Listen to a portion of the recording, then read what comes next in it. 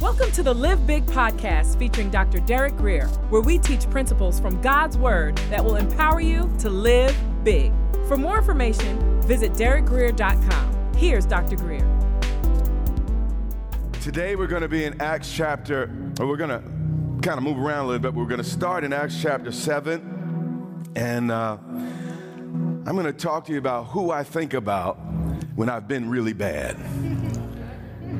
And who I want you to think about when you've missed the mark and you've come up short and you haven't been the man or woman you hoped you'd be and imagined you might be.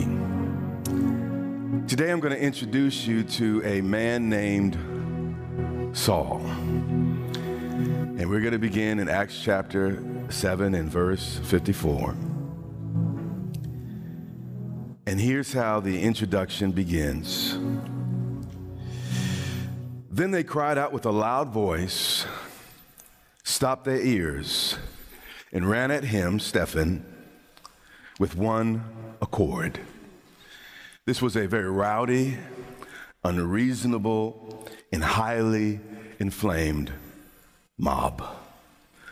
A lot like we see on social media today, like we see on television today, like we've seen in the Capitol building, like we've seen on our streets. But what we must always remember is putting out someone else's flame doesn't make ours burn any brighter. And today's public shaming is no different than the shaming of the past. It's really not about justice, it's about control. And we need to test the spirit behind some of the things that we're engaging in.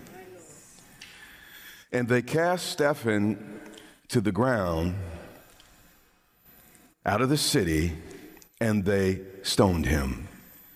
And the further we drift from the truth, the more people will hate those who speak it.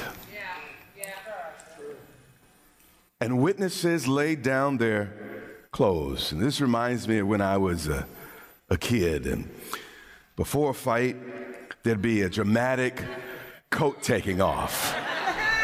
You know, those from my generation remember the dramatic coat taking off.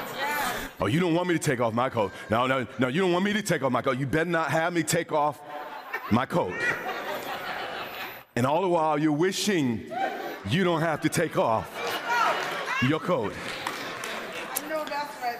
But then finally, if you had to take off your coat, you always handed your coat to somebody you knew, somebody that had your back, because even if you lost the fight, you didn't want to go home and then get it again because you lost your coat. So you always gave your coat to the right person.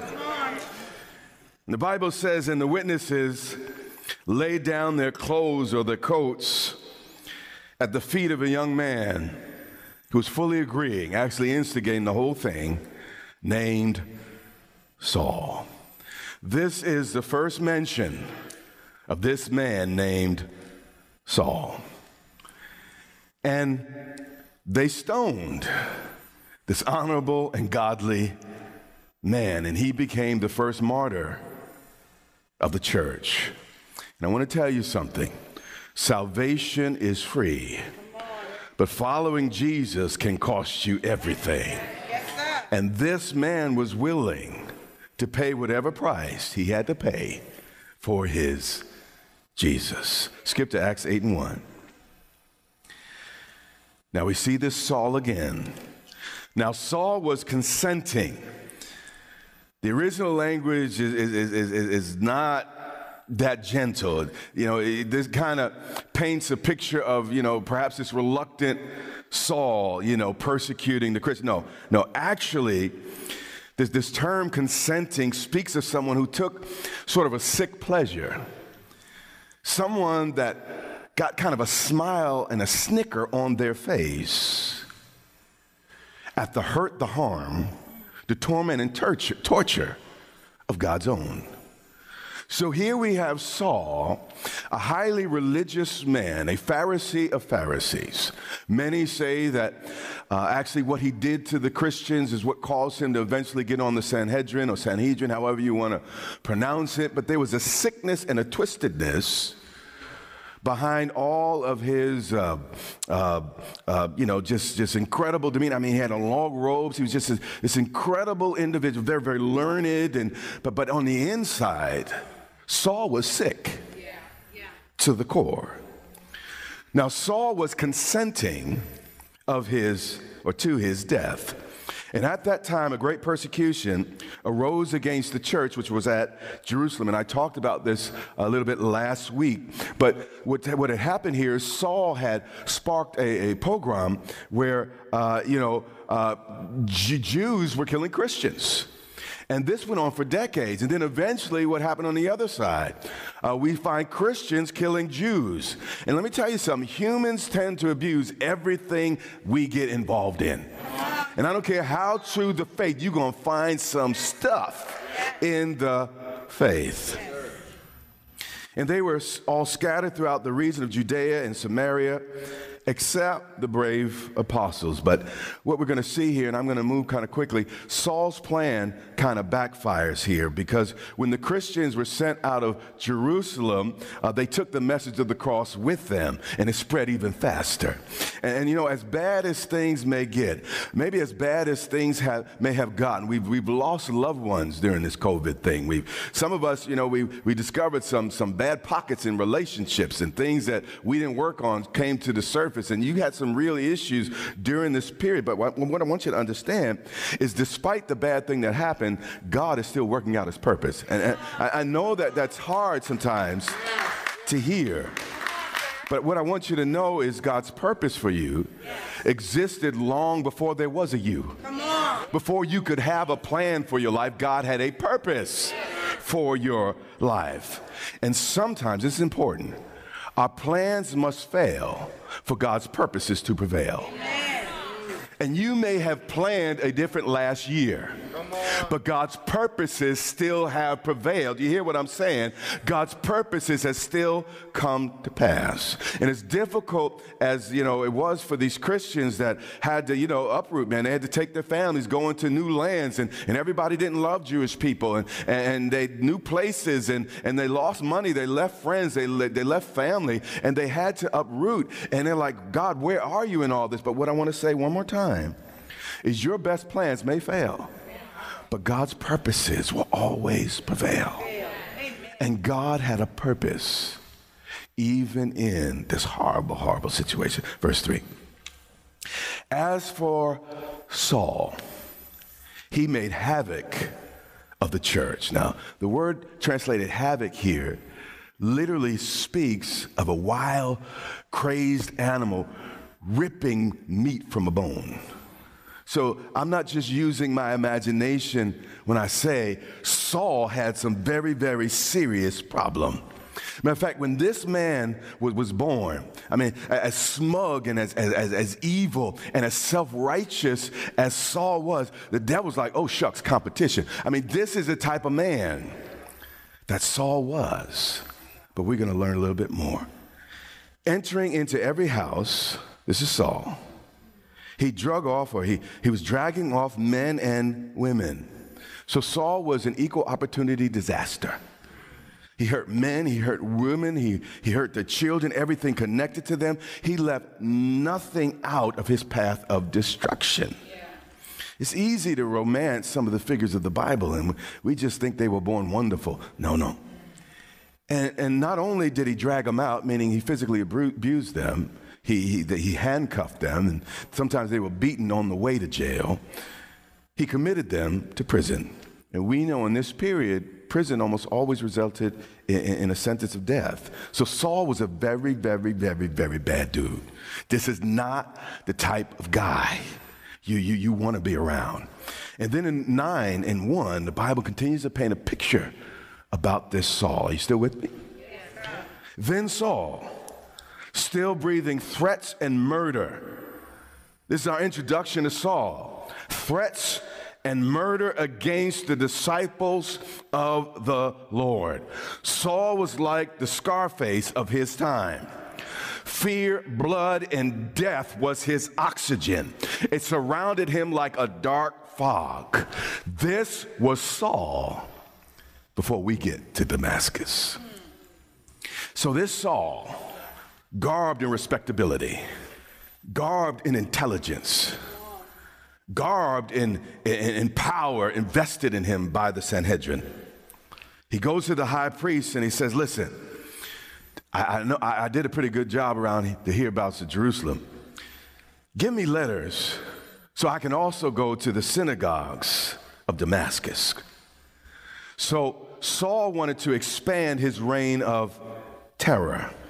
He wanted to not only contain it to Palestine, but 150 miles out to really the most major next city. I mean, outside Jerusalem, the next major city was Damascus. And let me tell you this, the devil is more strategic than you ever imagined. This is not just a man with issues. Saul was demonized. So Saul had a devil. Saul had serious problems. And he got these letters so that if he found any who were of the way, whether men or women, again, he might bring them bound, chained, leaving families behind, children behind, to Jerusalem. And this was cancel culture at its height. No restrictions. And as he journeyed, he came near Damascus. And he's about to do what he does. And suddenly, the saints have been praying. Somebody had been talking to God. You hear what I'm saying? Suddenly, a light shone around him, the worst of men, the most evil of men. One of the most crazed men of this time. I mean, you had to look at an emperor to find a man more crazed than Saul. But a light shines around him from heaven. Yeah. How many of you are God? It wouldn't have been a light, it would have been lightning. For God is full of grace and mercy. Yes, sir. And in Acts 22, we discover that actually this happened at noon. Imagine a light so bright that it even overpowers the desert sun at its highest and brightest. God can never create a rock too heavy for him to lift. Come on. And he can never create a light brighter than he himself shines. Everything that exists only captures a measure of God's goodness and his glory. And then Saul did what only Saul could do. He fell to the ground. But he heard a voice saying to him, Saul, Saul. Now we know that the repetition of a name, when God repeats things, it's for the sake of emphasis. And they didn't have exclamation points in this period of history. There was none in Greek, none in Hebrew. So the way you make a word an exclamation, or you put an exclamation point at the end of the word by saying it twice. So there was an intensity to this voice. I know a lot of people want to say it was a gentle and kind, no. God called his name. And God still knows how to call a name.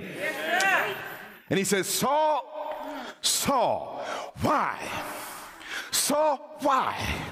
Why, Saul? And God looking at somebody, you, why?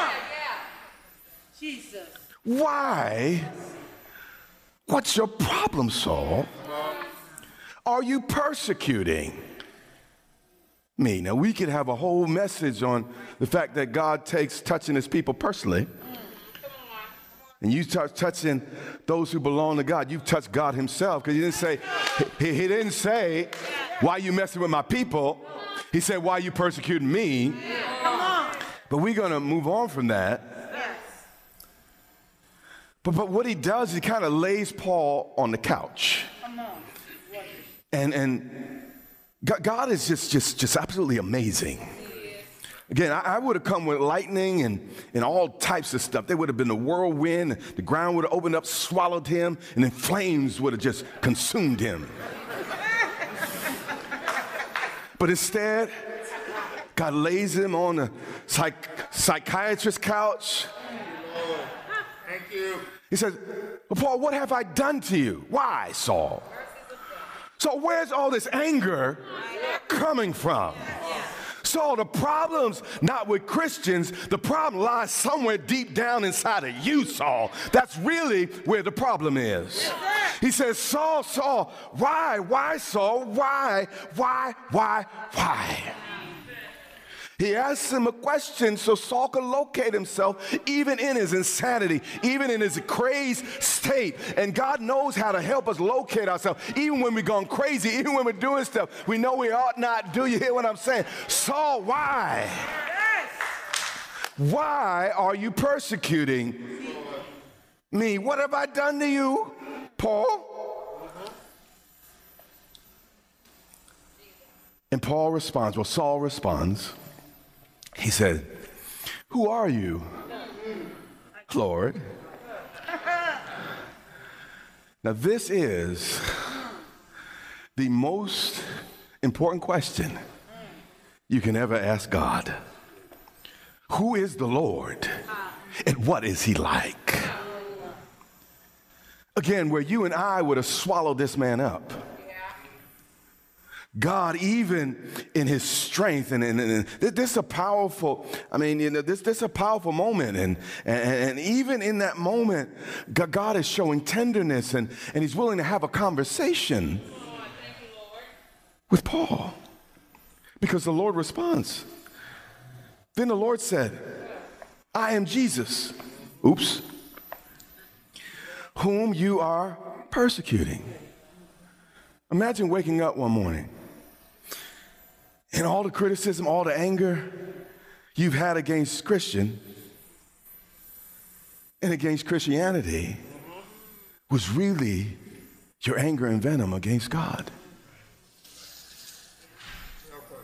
So Saul, in all his crazed days, this is Scarface.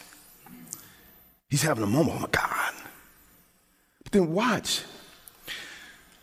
This statement chokes me up.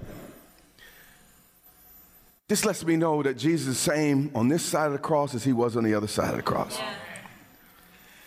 This man is killing people, separating families, causing migrations from places. This guy is insane. But what does God say to him? He said, it is hard for you. Jesus was the one being oppressed. Jesus was the one being persecuted. Jesus and his people were the ones being abused. But Jesus' top concern was how it was affecting Saul. Yeah. My God. I would have been like, Saul, you know the pain you caused me? You know how you hurt those families? Saul, you know what you're doing? Come on. But Jesus looks at him and said, it's hard on you, ain't it? Yeah. It's hard for you to kick Saul.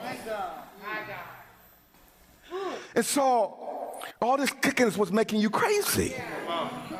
And you know it's not getting better. In fact, it's starting to get worse. You used to just get mad at Christians. Now you mad at everybody else in your circle. And you know how things are. It's hard for you, Saul, to kick against the goads or the pricks, depending on the translation. And I shared this with you before, but a goad was a stick that farmers used to prod the ox when the ox didn't feel like moving and doing what he ought to do. Yeah. And the deal was they poked the ox a little bit in the leg, and if you kick back against that prick, that animal would injure itself and quite severely. So what we see here is underneath all Saul's bravado, all Saul's anger was really a man fighting against his own conscience. God had spoken to his heart. Everything in creation was yelling at him. Jesus is the Messiah. But sometimes we're angry with others because we're really mad at ourselves. And this was Saul. So he, trembling and astonished. I know we got a lot of different folks nowadays, but if God never frightens you, if he never shocks you, if he never upsets you, if he never seems to rub you the wrong way, I'm not sure you really gotten to know him yet. Because this wasn't a gentle meeting. Saul is sitting, he's trembling in the presence of God. He's overwhelmed, shocked. He's trying, oh my God, this is really happening. Oh my God, what have I done? And then Saul is about to ask the second most important question you can ask in your life. He said, Lord, what was the first question, by the way? Lord, who are you? But the second is, Lord, what do you want me to do? You see, when you really repent, it's like, Lord, what do I got to do to make this right? Father, how can I fix this? And when these two questions are answered, every other question in life becomes irrelevant. Then the Lord said to him, really, we know Saul couldn't fix this. Only God could fix this. But he said, listen, this is what I need you to do. Arise and go into the city, and you'll be told what you must do. Now, this is important. Paul is no longer the shot caller. He was the one directing everybody, Jesus has gotten in the seat. And Jesus did not come into your life to be told what to do. And I appreciate your plans and how you put them together and how you got some counsel together and you really work hard on your plan. But our God is a God of purpose. Yes. And as great as your plans are, his purpose will prevail. And what I've learned in life is until God opens that next door, praise him in the hallway. And what happened here is Jesus called himself Lord, and then he had to teach right out of the gate. The first lesson to Saul was, boy, you need to learn to wait on me. You have been listening to the Live Big podcast with Dr. Derek Grier. For more information, visit derekgrier.com or follow Dr. Grier on social media.